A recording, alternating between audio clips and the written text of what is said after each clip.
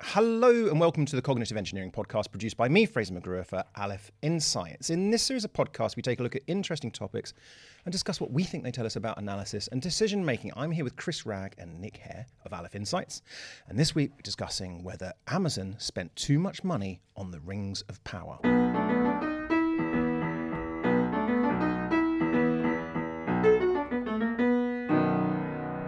Nick, I know nothing about the Rings of Power. Tell all, please. But it's awful, is it?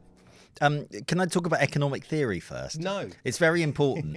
Go for it. So you might not know this, but because most people think that economics is about, unemployment and inflation and that kind of thing. But let me tell you what I think it's about. Okay, go on. What do you get on the first page of every economics introductory textbook? I think economics is about limited resources. Correct. And motivation. Yeah, right. I mean, you don't even need the second bit, maybe. Yeah. But the first bit is what they always say. It's the study of scarcity. Yeah, 10 out of 10. Thank you. Absolutely brilliant. Yeah. And the key observation really is that resources can never make things worse. And the reason is, if you can't be worse off with £1 billion than you are with £1 million. You can't be worse off because straight away I want to disagree, but keep going. Well, because you can pretend that the rest doesn't exist. You can just pretend. take the first Can't million. pretend. Keep we'll going. get to that. Yeah, keep going. Maybe we'll get to that. So that's the economics theory out of the way, right? So remember that, like, more money, more resources is always meant to be good. Should always be a good thing. So the Rings of Power is a TV program made by, curiously, a delivery company called Amazon. I don't know if you've heard of them, but they've decided that they are also a TV company, and they've made this thing based on Lord of the Rings. Not the, obviously we've got the fantastic films of Lord of the Rings, so this is all the kind of back material that Tolkien spent a long time generating, all the kind of histories of Middle Earth and it draws upon that material in theory. Oh, okay. I think it's mainly based on the appendices to Lord of the Rings, or at least the first. And you think what? Well, that's not very much. No, they're enormous. They're about the same length as Lord of the Rings. So there's loads of stuff in there, and it's really bad. And I like Lord of the Rings. Why is it? Tell me why it's bad. I'm just interested to know why it's bad. Yeah, well, I'll give you my diagnosis. Chris will no doubt have his own. Is it actually, just out of interest, is it sort of before it, during it, after it? A long time before, but actually an important time because it's when the Rings of Power were created. Yeah. Thousands of years before. The One Ring of Lord of the Rings fame. Yeah, okay. The Second Age, I believe. In fact, the rings, which are mentioned in the title of the book, Lord of the Rings, this is supposed to be about where they came from. Got it. But it's not really. They don't really cover that. They spend most of the time concentrating on a load of boring side characters. So why is it so bad? Right. Well, so my if I had to pick one thing, like the key thing would be the writing, among a few other problems. The main one being that the writers, I think, lack a theory of mind. They lack a theory of mind about mind? What's that? An understanding that other people's minds are different. Okay. And there's in two ways. One is that they don't understand that the characters they're writing have their own thoughts and feelings. And secondly, they don't understand that the audience doesn't know what they know, right? Yep. So they because they know something is important for the plot, they make the characters act like it's important, even though the characters have no particular reason to think it's important. And because they know why characters are doing things, because they've got it in their heads, they don't really bother explaining that. You know, like Galadriel is going off trying to hunt Sauron for, but you don't really know why she thinks he's anywhere in particular. You don't know why they all go off to the Southlands, which is an important place. Like, you don't really know why that's supposed to be important to them. It's important to the story that the writers want to tell, so the characters think it's important. And then, so that what that means is the characters are acting on the basis of no consequences that exist for them, really. Yeah. They seem to be acting on because they can bring about things the writers want to happen. It seems like really basic screenwriting to get this stuff. That's the weird thing. It is basic. It's very basic. I mean, and they would have spent a lot of money. There would be a team of writers, I'm sure. A few, I think. But the point is, it's genuinely inept. It's not like, I think they could have done better. It's really inept screenwriting. Then there's a few other things. Like, I think the acting is variable. There's about 3 or 4 really good actors who unfortunately, as a result, stand out because you notice that this person actually seems like a realistic character, and then a lot of the other actors seem to be. I've said it's sort of CBeebies style, children's TV program style acting.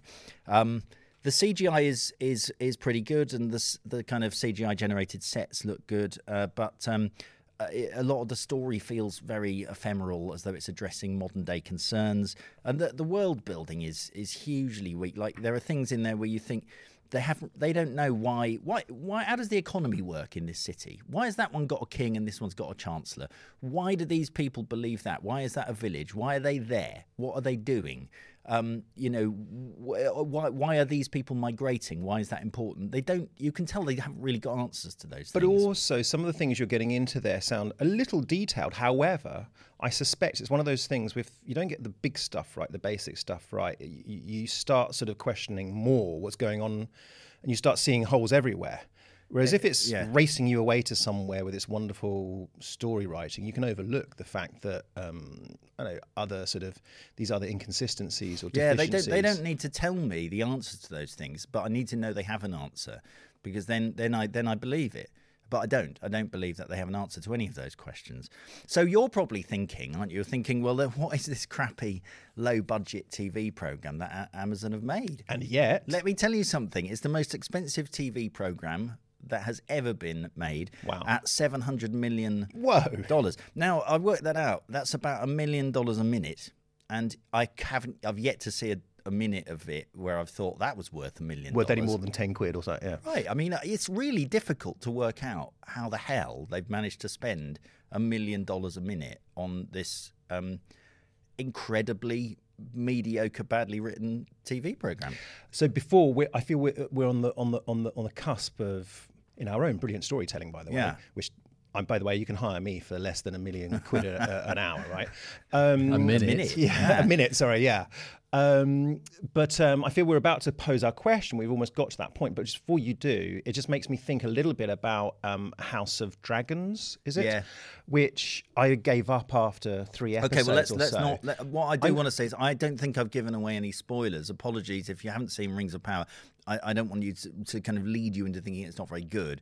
But I definitely don't want to start expanding the potential spoiler window to House of Dragon. House of the Dragon.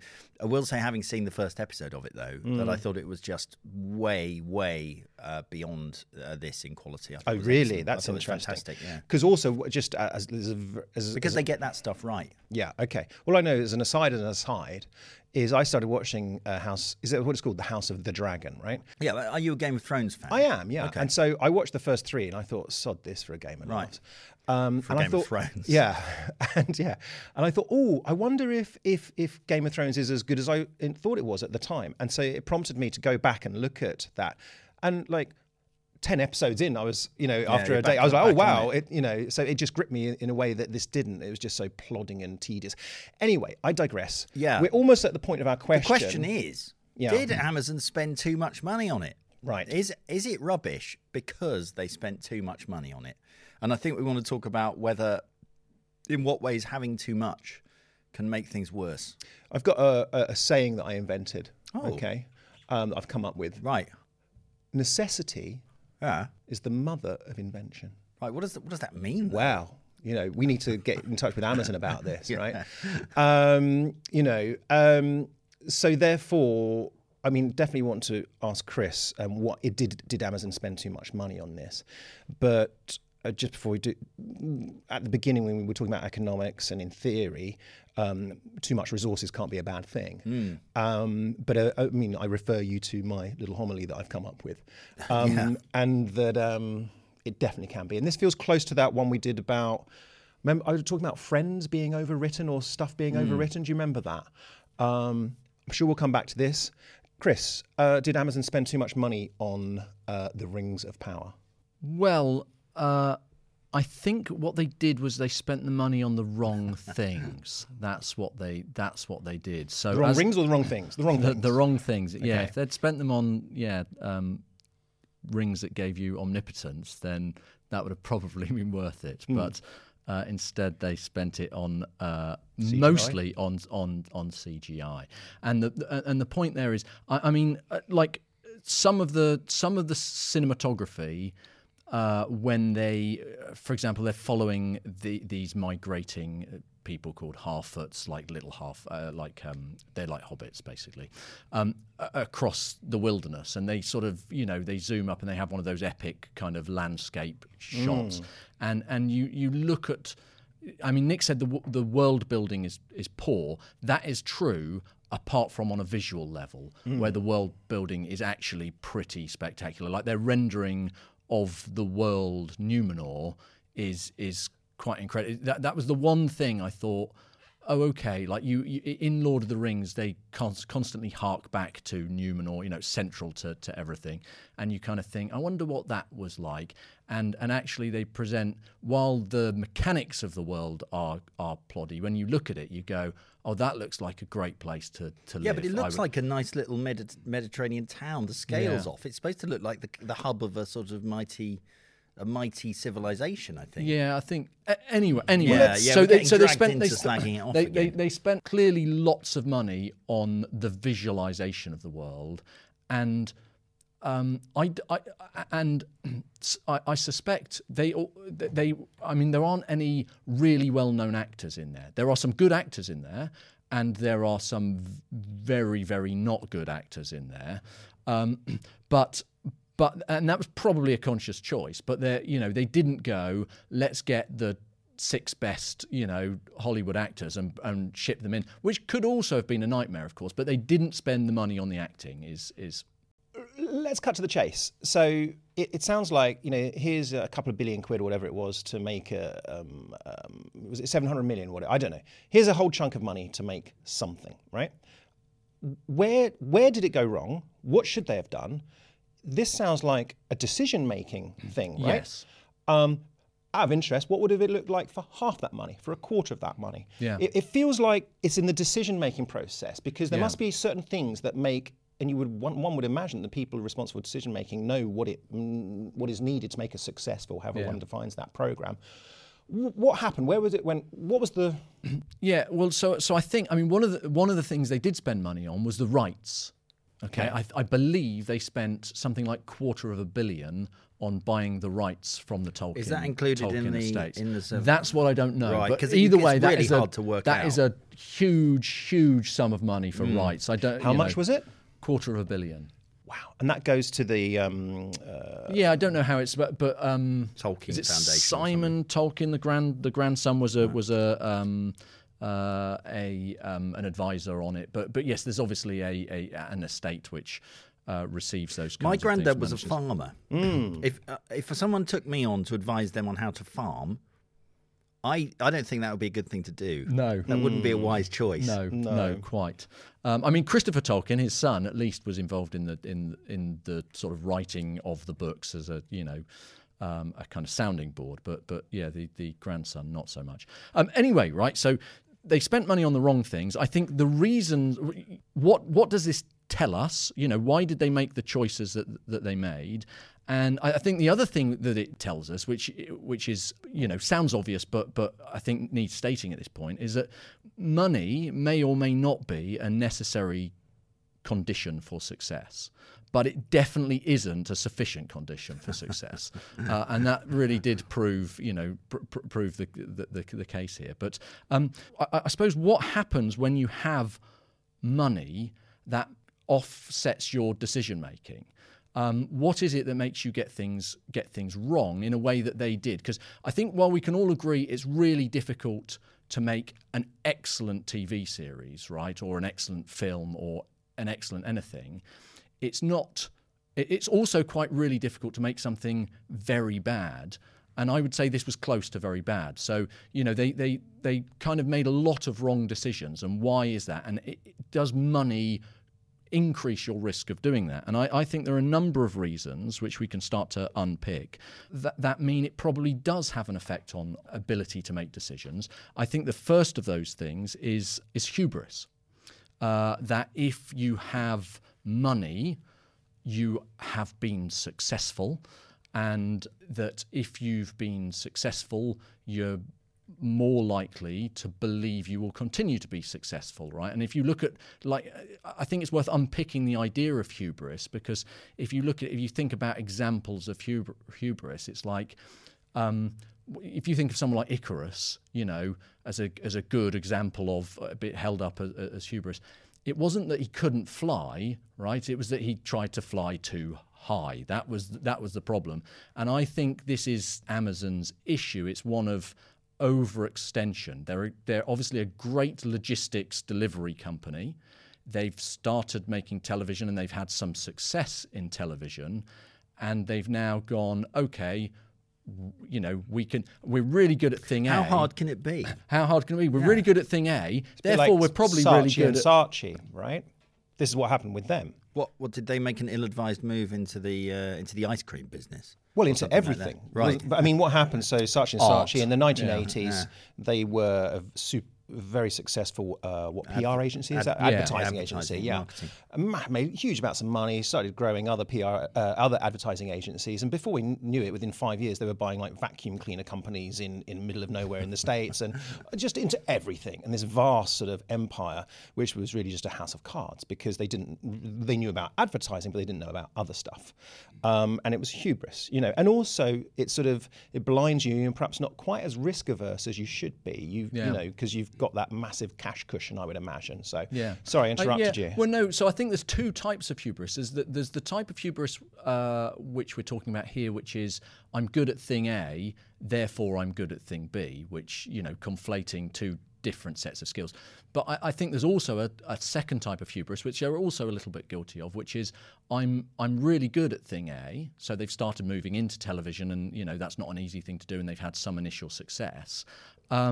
So therefore, I'm infallible at thing A, and I can just do this, and that's the classic overextension. The sort of where you see it constantly throughout history. Like I always think of Tony Blair and his wars of choice. Of Sierra Leone, great; Kosovo, better; Iraq, not quite so good, and this is a sort of example of that.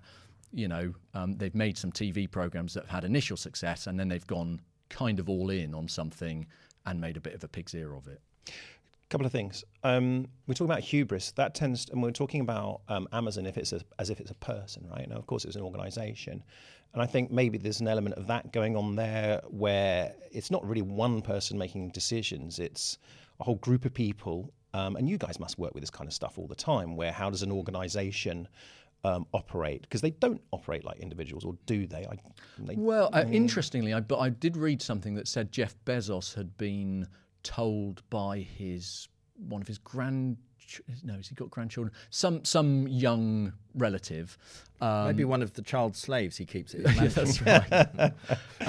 Who basically said, "This is really important. Don't mess this up," And so he was sort of trying to say this to say, I understand the import of what I'm doing, the legacy that I'm potentially messing up. So he was quite hands-on with it, so it's quite personal. So it sounds as if he, I can't, even a company as big as Amazon, I can't imagine decides to,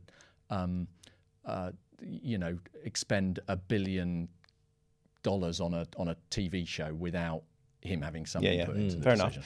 Enough. So I want to bring in Nick. But before I do so, a challenge. So the world cannot purely be seen through the lens of economics. It as you said. So if economics is about anything, you can't have too much resources. Seems like. Well, maybe you can. I think here it might just actually. I'm not sure that's true. It might simply be that we are looking at the measurable resources like money, and ignoring the fact that there are other non-measurable, equally scarce, possibly not even marketed resources. I will come back to that because I just want to widen the scope from this specifically. Of course, let's broaden it out. To is it true that big budget films are worse? Do big budget films get worse ratings? And I don't think so, but they certainly don't get better ratings. And I know I'm looking at ratings here. Big budget films, on average, make bigger profits, no doubt about that. And in fact, like their sort of probability of making a profit at all, I think, is higher. Like you're less likely to get a flop if you spend lots and lots and lots of money on stuff. But there is a sort of slight. But so I looked at the Famously blander, though, often. right. But, Actually, and that ties very much in with the like. If you look at the budget versus the rating, the spread goes down. Yeah. So that's exactly what you just said. It's basically you're going to get a more homogenized product with a big budget, and for all kinds of probably fairly obvious reasons, I would imagine. But anyway, so I looked at it's really hard to get data on films in general, films like ratings and then like budgets particularly really, really difficult to find. And even when you do, there's all kinds of problems with the data, like different titles and, knowing which film is which and that sort of thing. But anyway, so instead of doing a nice big sort of proper bit of data analysis, I just looked at the 250 top films and asked, well, how many of those are in the top 100 most expensive films? And it turns out that 6 of them are. From the top 250 top-rated films, 6 of them were in the top 100 most expensive films. And they are The Dark Knight, Toy Story 3, The Dark Knight Rises, The Lion King, Avengers Endgame, and Avengers Infinity War. Are in the top 250 top-rated rated films.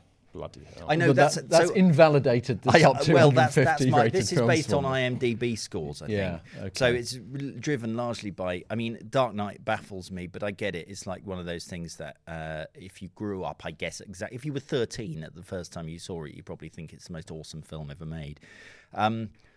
So then I couldn't find the 250 bottom-rated films, but I did find the top 100 bottom-rated films. Okay. One is in the 100 most expensive.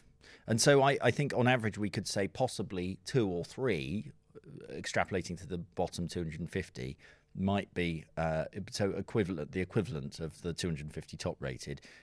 Probably half as many, I would say. Half as many really, really bad films are in the top 100 most expensive as are in So does this mean you should spend loads of money on films? It means you're buying an extra sort of roughly 3 in 250 chance of getting your film into the top rated rather than but the interesting bottom thing film Lone Ranger, actually the Waterworld or something, or? Curiously, and I thought more Avengers, but no, it's actually the totally different Avengers from 1998 based on the 1960s TV program. Okay. That's in the top 100 most expensive and in the top 100 bottom rated. Now, big budget films have been getting worse over time. So this is according to an article I read, the highest grossing films each year, which we can use as a proxy for biggest budget, even though that's revenue rather than costs, because they're very closely related. But the ratings have dropped from 85% in the 70s to about 60% now. Of big budget films? Big budget films. So in the 70s, you're looking at all of those, all of the classic films that you would happily sit down and watch. 70s, 80s, it's all the kind of Indiana Jones, Jaws, Terminator, all of those kinds of things, the big blockbusters of the 70s and 80s, very highly rated. Now, average rating of the biggest grossing films is 60%. So we're getting increased blandification. Who does the rating? These are all like crowd ratings. Yeah, but I'm wondering about the demographic of the type of person who puts a crowd rating. Yeah, so I was interested in that, and but it's very hard to get that data, and it's also quite interesting looking at like the Rotten Tomatoes have this audience score, and they have the critic score, and I'm very often on the side of the critics in general, right? Normally I'll trust the critics. With Rings of Power, it's like 35% audience score, 85% critic score. When there's a disparity, it's always for an interesting reason, and I can't explain this unless Amazon have paid critics to give it a positive write-up, because whoever those critics are, they need to look at themselves in the mirror. But so in terms of costs, like if you're making a film, apparently on average only about 5% goes into script and development, and I would imagine that's much, much lower for Rings of Power. It can't not be, because everything else is so much more expensive. Production costs, apparently, how much does it cost to make a film as a percentage of the spend? The actual making the film, Film Does this production, filming include things. promotion? No. So this is filming stuff. Yeah, but I mean, actors is turning promotion With this included in the whole budget of the film? Yes, yeah. So the whole okay. budget would be everything you spend on that film, every dollar you have to spend. So this includes 50% CGI, all that kind of stuff. That's all production. Yeah, the actual making of the film. What percentage? I'm going to Yeah. say 50%. I'm going to say 80%. 25% on average. Where does it all go? 40% is marketing. Marketing. On average. Yeah, more. yeah. The marketing budget for films is higher than the average production cost. But which, I mean, there you go. I'm not going to sit here and slag off marketers. But the point is, I think the big story here is that budgets do not actually help make better films. They lower your probability of making a really terrible film. And in fact, low budget films have higher profitability on average anyway, as you'd expect, because like the costs are lower. So you make, every pound you make is a higher return on investment. So why do I mean? There we are. Yeah. That's a kind of sweep through what data I could find about films.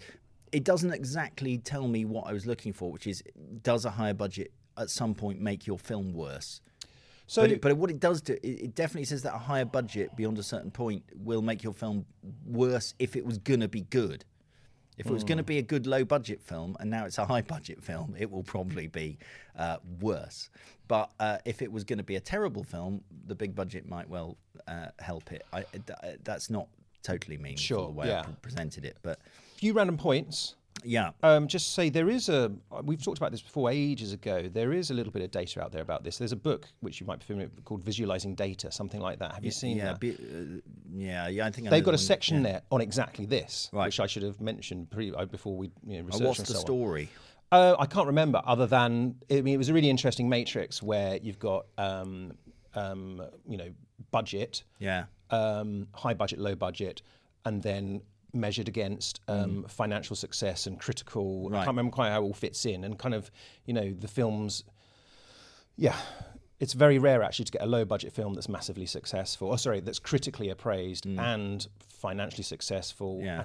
I think if I remember correctly, you're better off spending more money if you want to make a bit of money, basically. So right. So I think, And it also I think- goes back to one thing I think which you'll be pleased to hear about: aims. I mean, what if you're a studio? What's your aim? Do you want a critically successful film? Right. But probably only in as much the critical success, only in as much as that might help it be financially successful and future projects be financially successful. So what's your aim? Yeah. And one final thing, I was probably wrong before when I said that Amazon should be more risk averse. Maybe that's the problem here, is that with more money, more's at stake, and this is what people talk about, there's no risk taken in films anymore. Because it's so much money at stake, and so therefore they're too risk averse, and so you get these bland sort of films. But that in itself is a risk, right? I Yeah. mean, you're right. But anyway, Yeah. Coming on to your point about what are you actually trying to achieve? What's the goal of the purpose? I think there's quite an interesting thing here in this context, right? Because Amazon is not primarily a TV production company, right? It's a broad brand that does a lot of stuff, most of which is selling you things, right? And I think there's a case here that actually, as a strategy, they weren't necessarily that bothered about whether or not they made a good TV show, right? It was more the I think there's a potential here that what they are signalling is that they were creating a white elephant, right? And I don't mean in the sense that we use the phrase. I mean, do you know the origin of the term white elephant? No. So it goes back to the monarchs of sort of Burma, Laos, Cambodia, and they would keep albino elephants, which were very rare, right? And these were sacred creatures. So it sort of demonstrated their divine power in some way, having these things. But the point is, they weren't allowed to work because they were sacred things. So to keep a white elephant cost you a huge amount of money. In fact, the king of Siam used to give them to courtiers he didn't like as a bit of a curse. had It's to like, keep them. yeah, they then like, oh great, I'm now going to have to bankrupt myself keeping this white elephant. But the point is, it's about a demonstration of wealth that has no purpose, effectively, other than to demonstrate the wealth itself and to say, hey, I can sustain this this white elephant in my back garden. And while I don't think they will have deliberately set out to make a bad program, I think the aim was probably not necessarily let's make a massive hit, but let's demonstrate that we can spend We're $1 billion. a presence. We're a presence. We Yeah. can spend $1 billion on a TV show. There you go. Take it or leave it, kind of thing. Yeah, I mean, because obviously I'm not naive enough to think that they're doing it because they want critical acclaim, but getting critical acclaim is not going to cost them more money. Like, you know, within that budget, they could have done something good. It's almost, I'm not going to say it's free for reasons that I'll mention in a minute, but the point is it's not more expensive to produce, to take that budget and everything else, all exactly the same resources, even the same actors, and make something good, right? That could be done. People on the internet have done it already with the Rings of Power. They've re-edited it so it makes more sense, and they've, you know, kind of cut characters out, and it's already better for free. So I suppose the thing I wanted to say is just this issue of like, what are the resources you cannot buy even if you're Jeff Bezos? And I think here this is where it comes down to, actually, there is the amount of people who can make a really good big budget film in the world is probably tiny. The number of people who could take the appendices to Lord of the Rings and turn it into a really good TV program is probably very, very small. And the cost is not their salary so much as finding out who they are. And there are all these things that are really scarce and hard to measure about where quality comes from. That I think, you know, if you're a company like Amazon, you probably just think, well, we'll throw more money at it and it'll magically be better. But of course, that neglects the fact that so many of these key enablers to producing quality are things that you just can't find out in advance until you need extremely talented people to be able to say this person's a really good screenwriter, this is a good screenplay, you know, the whole sort of chain of production through to it coming out. And you can't just buy that, I suppose, is what I'm saying. I mean, it kind of reminds me of the Mythical Man Month idea. I don't know. It's a book by Fred Brooks from the mid-1970s about software projects and why people would, you know, managers tend to sort of look at this software project and say, oh, it's going to take someone 6 months to develop. So we'll get 6 people to do it, and it'll only take a month. That's the idea of the Mythical Man Month. We'll get 12 people to do it, and we'll finish it in 2 weeks. But in fact, it's one of those things where you cannot buy extra production with more people, or, you know, because some things just have to be done by one person. Like the communication costs in a team of 12 start to become very significant if you're trying to parcel up a software project between lots of people. And I feel like I can imagine, although this is entirely speculative, that, you know, when they had these writers, they were like, look, we actually need to start contracting for, you know, the costume department in the next year, because we'll get a discount then. So can you make sure you know what all the characters are going to be? Oh, and yeah, like the CGI people need to start working on the set of that thing, you know, so you've got to decide which things are going to... And you could, even if these people are good writers, you can see them sort of thinking, well, we'll have to just hurry that up. And of course, you know, they haven't got the luxury of going, well, this is actually going to take 5 years, because it's a really hard job to try and get all these characters. And you just cannot throw more money at it and get it and somehow magically make it better. Right. And also the budget and the more money you've got can be a problem in itself. If, let's say, for example, I presume they would have run this in front of a test audience or test audiences, and hopefully some of those people might think, if we're right, let's say, would go, oh my God, this is awful, right? So let's say they did that. Well, just to be fair, to try and defend Amazon, not that they particularly care what I'm going to say, but it can be difficult when you're really close to a project to know like this, to know if it's any good or not, right? But that's why you have test audiences partly. Yeah. But the problem is, if I make my 5-minute film that cost me 500 quid and someone goes, well, this is a load of rubbish, and I still have faith in the project, well, I can work with that. But if I've got this behemoth that costs hundreds of millions, how does one grapple with that? And I think that is a key. There are certain things, I suspect there are some things where if you do throw more money at it, there's almost a direct correlation with the quality of it, right? But I think Nick said, what things can't you buy, right? And he mentioned sort of foresight as one thing. And I think this is key. There are certain types of things that you don't know whether they're a success or not until they've happened. It's very difficult to sort of see this is going well or this is going badly until the end. Have you heard of the ship, the Vasa, the Swedish warship from the 17th century? So my wife went to Stockholm recently and visited the museum, and essentially it was the most expensive warship of its time, built by King Adolphus, and it sank roughly after sailing 1,300 meters in its maiden voyage. Okay. So it was highly decorated. It was basically top heavy. Yeah. And as soon as a gust caught its sails, it tipped over and sank to the bottom of the sea. But I think films and TV shows are in that category of thing that you don't know whether it's good or not until it's a bit too late. You know, like you say, you can't remake the whole of the Rings of Power because somebody thought it wasn't very good. And I think there are other things like that, like wars. You know, so you don't know whether you're going to win a war until you're in the middle of it, and by that stage it's too late. So I think where. And we're seeing this obviously with Putin at the moment. He thought he had a more expensive army than his opponents, and therefore it was better. It turns out it wasn't, right?